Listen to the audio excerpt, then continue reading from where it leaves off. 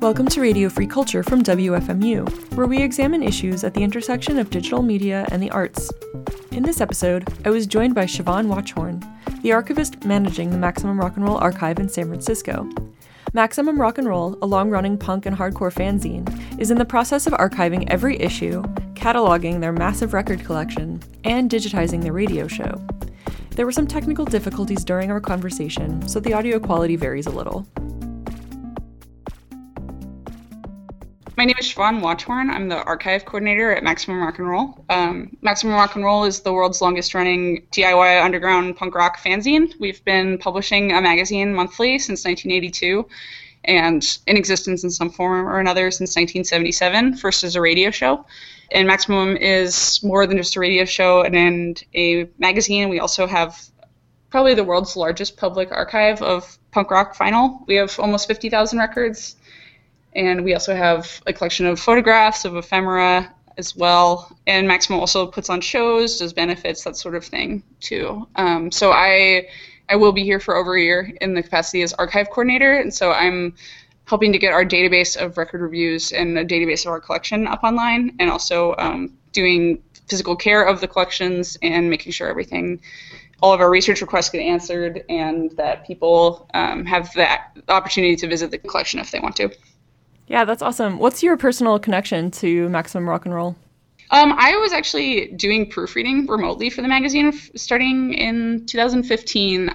Like once a month I would get an interview sent to me and I would proofread it and send it back and do some light editing on it.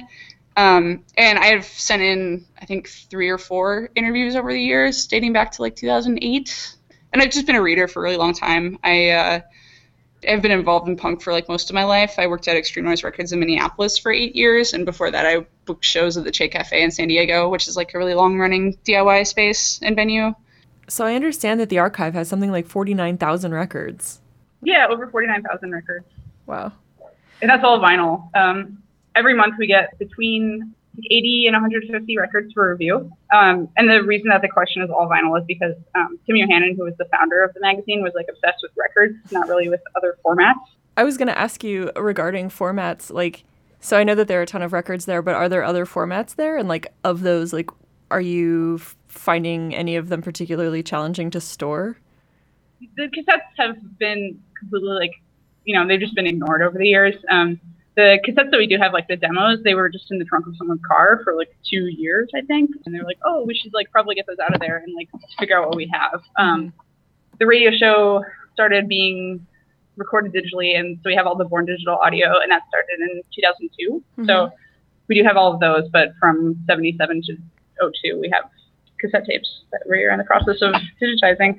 We're not in the business at all of collecting any sort of digital or Born Digital media. And we also, we don't keep the tapes. They go to the person who reviews them for the magazine. Mm-hmm. Same with the CDs.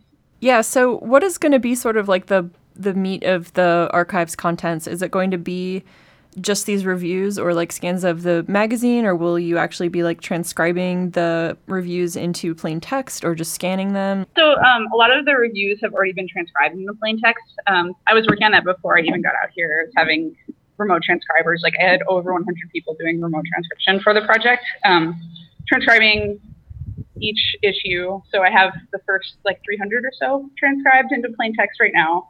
The rest of them I'll probably end up copying from PDFs, but they will be plain text. And those are going to be fully searchable. We're also going to have scans of PDFs that'll go into the database. So the main meat of it will be just the plain text reviews and the scans of the magazine. Those are going to be the two main things. As far as digital audio, we're also going to have the audio of the radio show up there as well. So we'll be digitizing all the old tapes. And then one of the other aspects too that will go up is scans of the special covers that Tim Yohannan would make. So he had a lot of records that didn't have picture sleeves, and so he would make his own picture sleeve that went with the record. Or if he really hated an artist's work, he would make his own art for it. That's so funny. We have, I think, about 300 of those. So those will go up as well. We have tons of crazy ephemera too. We've kept pretty much all the notes that bands have sent over the years. So we have lot of really cool ones from the 80s where it'll be like, hey, I was hoping you could connect me with like blah, blah, blah band on tour or whatever, or like, you know, like this is what's going on in Finland right now, or like this is what's going on in Brazil. And then, you know, you get to like 2005 and all the notes are like, check out our MySpace. But, you know, maybe 30 years down the line, that'll seem quaint to us too. Yeah, so we have a ton of photos. We have basically what are like press clipping files of clippings related to the magazine. So, you know, we have a zine collection as well that sort of focuses more on like features about the magazine or like interviews with people from the magazine. That's zines that aren't Maximum. Yeah, and then so you have a huge like record collection, but are you just cataloging them in the sense of you'll have a finding aid sort of thing where people can look and see if it's in the collection, but they won't be able to listen to it? Yeah, we're not going to be digitizing any of the audio from it. As far as digital audio goes, the radio show is pretty much the extent of it. Mm-hmm. You know, we don't have rights to this stuff. And also digitizing 50,000 records is like a truly insane undertaking that we just don't really have the manpower for either. Yeah. It's pretty much going to be like that. It'll be like a catalog of our holding. We occasionally get phone calls where people are like, hey, do you have this record? Or like, can you tell me about this? Like my friend told me about this record he saw in Japan and I was wondering if you had it here, like you could scan the cover for me. We'll get phone calls and emails about that, you know, a couple times a month, just general research requests. And that's something I do as well in my capacity as the archive coordinator, is field those requests and try and help people out when they have a question like that. A lot of times it's just stuff from the magazine, which will also be solved by having the fully digitized run of the magazine online. Yeah, so is the archive interoperable with any other big archives at all? You know, we're doing it fully independently. Mm-hmm.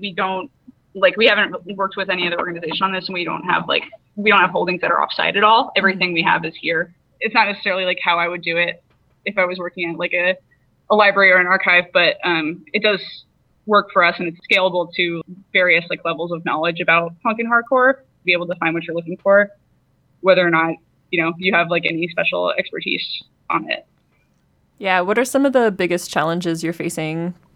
One of the biggest challenges I'm facing is sort of like figuring out how to approach our equipment needs on like a pretty extreme budget. Mm-hmm. A project like this, you know, if it was going through a different channel, might have a budget of like $500,000 or something like that.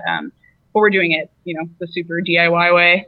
And I have a ton of volunteers who come over. The magazine is all volunteer run. I'm a volunteer. The other coordinators are also volunteers. We work here in exchange for a place to live, but we don't get paid at all. And it's a fully voluntary commitment. One of the other like hallmarks of the collection actually is that we put green tape around the edges of all the records. And Tim Yohannan started doing that to identify his records. And I think it's really cool in theory to have these records that are all like, you know, they all have the same border, they all look the same. So even if it's like $1,000 record, you know, it has this aspect of it that where you're like ruining it, you're making it like not collectible anymore, which I think is really cool. And I think it's, you know, a really awesome thing to do. And I'm glad that we still do it, but I kind of wish that he had started off a less adhesive oriented way of identifying his records, like stamp or something like that. So you'll flip through the LPs and they'll all be kind of stuck together. And so part of the like collection's care is going through and rebagging everything. So that no longer is quite the issue that it used to be. And we've had a lot of success with the 7 inches, sort of separating them out, putting everything in bags, like rehousing all sorts of stuff.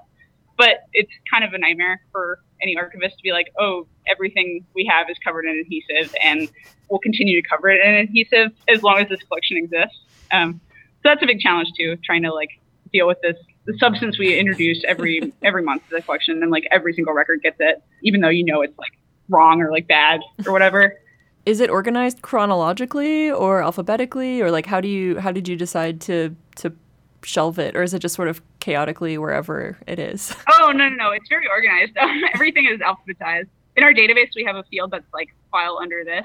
So that's sort of like the organizing principle of the whole collection. And that's, you know, everything is alphabetized. We have all the comps together in their own area. The splits are filed in with the rest of the collection, sort of like first band in the alphabet gets filed under that one. So, you know, we have like 1 million Agathocles 7 inches, and those are all under Abe. We also have 1 million Unholy Grave 7 inches, and those are like scattered all over the collection because it would be the first band alphabetically, and U usually comes after whatever the other band is. Those are all over the place, but it is consistent. As we go through and inventory everything we have, which we're currently in the process of doing, we are sorting out the mistakes, like figuring out like what's in the wrong place, making sure everything is correct in the database, and then doing collections care as we go as well. That's cleaning stuff off, rehousing it. Like, you know, we've had a couple of different like tape manufacturers over the years, and some of the tape is stickier than others, or like the glue will dry out on the tape and the tape will fall off. That can be a challenge too, trying to make the records look nice after many years of abuse in the green tape and just like sitting on the shelf. But yeah, it's pretty organized. We live in this really weird house that it was an auto garage, and someone bought it and was like, I'm going to remodel this into my dream house. But I can't really imagine like what this house would be for if it wasn't for Maximum, because there's like a really long hallway that has 23,000 LPs on it, but it's a very narrow hallway that I'm not really sure what else you would put there besides 23,000 LPs.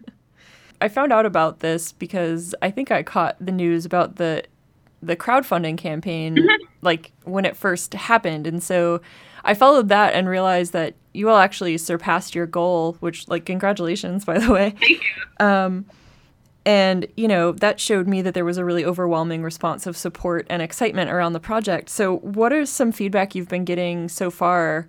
Yeah, so we've gotten a lot of feedback where people will contact us and be like, Maximum was a lifeline for me when I was a teenager, like growing up in this like small town, or like I hadn't been exposed to radical politics or like underground culture at all. And I think a lot of people are excited to, sort of engage with the breadth of our collection, which the magazine covered a lot of politics early on and still continues to, but not to the same degree that it once did.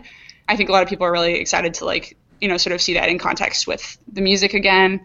We've gotten a lot of feedback too from people who are like, oh, Maximum changed my life and I feel like I owe it this, psychic debt or whatever. One of the ways that manifests is people who have, they have like a double of a record that we're missing, and they'll donate it to the collection, which is really great.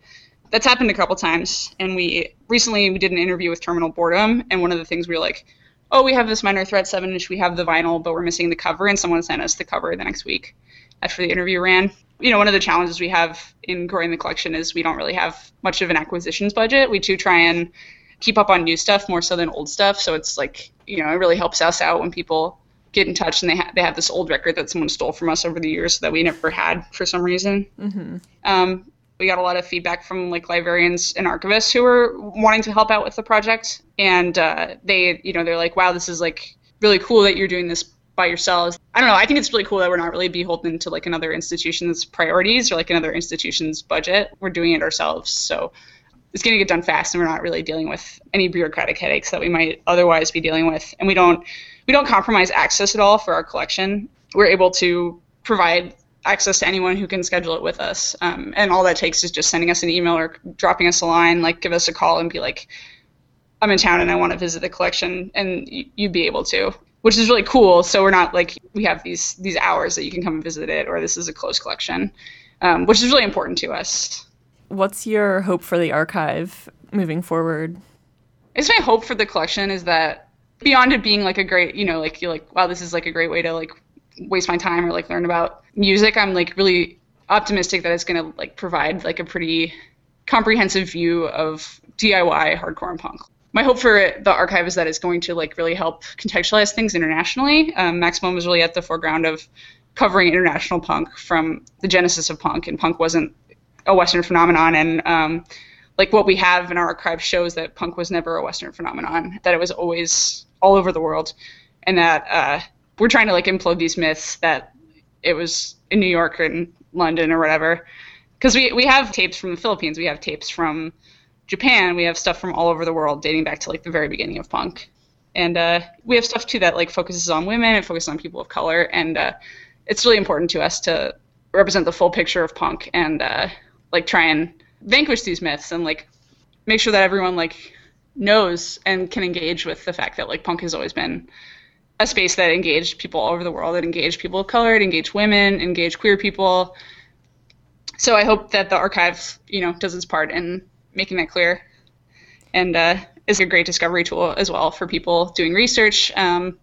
We've gotten like research requests from people doing research on like graphic artists, that sort of thing, and like a bunch of different topics. It's not just limited to like certain punk records or like a review of your friend's band or whatever.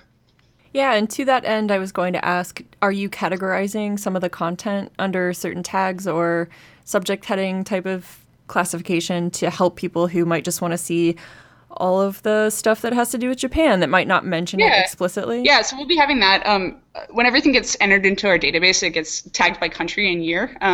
So everything, you'll be able to sort like, oh, I want to look at records from Indonesia in like 2003. You'll be able to do that. And you'll be able to like limit in the search. So you'll be able to see that. You'll be able to see like this is related to protesting, or like this is related to Bay Area media, that kind of thing. So we will be using that for sure as a way for people to access that information. You were saying that before you even got to San Francisco that there were people helping you remotely from all over the place. I know that there are ways people can come in and actually physically help on site, but what are some ways that people who might live in Topeka could help you? Yeah, so we still have some transcribing to do. That's something that people can help out with. That's super helpful. I send you a PDF and you type up the reviews pretty much.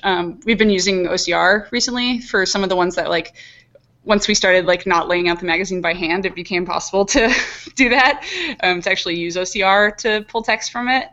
It's not foolproof, but it does work quite a bit better than when the magazine was, just like a little text box that someone like sort of pasted willy-nilly onto the page. Yeah.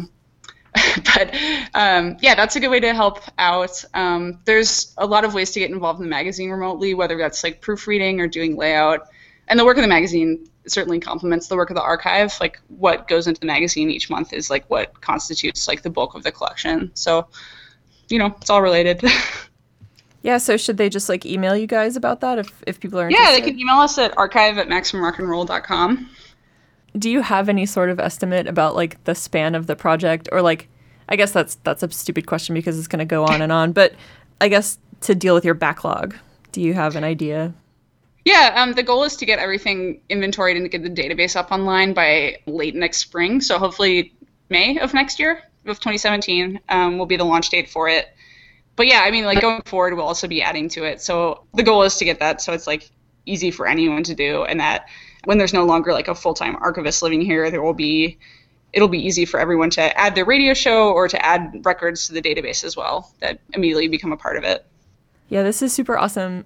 Do you have anything else you'd like to add? I'm out of questions on my end, but you're welcome to bring up anything that you'd like to talk about. Yeah, so one of my favorite things that we have is we have a letter in the collection that is with one of the 7-inches, so it's with an Anti-Stymex 7-inch, and the letter says, "I read in your magazine that you that we're U.S. influenced, but we are not U.S. influenced," and then they go on to list like their favorite U.S. bands, which are like The Residents and Alice Cooper. It's just like this crazy hardcore band from Sweden. That's one of my favorite things. Like some of the old letters are really incredible. One of my other favorite letters is there's one by this band called The Delinquents, I think. We have their cassette, and the cassette has a note in it that's like, "Hey, like, thank you so much for like taking our cassette. We are looking for an alternative to fascism. We're 14 years old." We have stuff like that. These like really great notes. Yeah. So those are my favorites, and also the like handmade covers are really cool. And we have such a wide variety of them, whether it's like a 50s rockabilly 7-inch that he like put a picture of the artist on the front, or like, a collage of the Go-Go's, or, just like all sorts of stuff. Well, that's super cool. I really appreciate you taking the time and dealing with the technical difficulties today. Yeah, no problem. Sorry about that. This was really fun. Yeah, it was so much fun. Thank you so much. All right. Take care. Thanks. You too. Bye.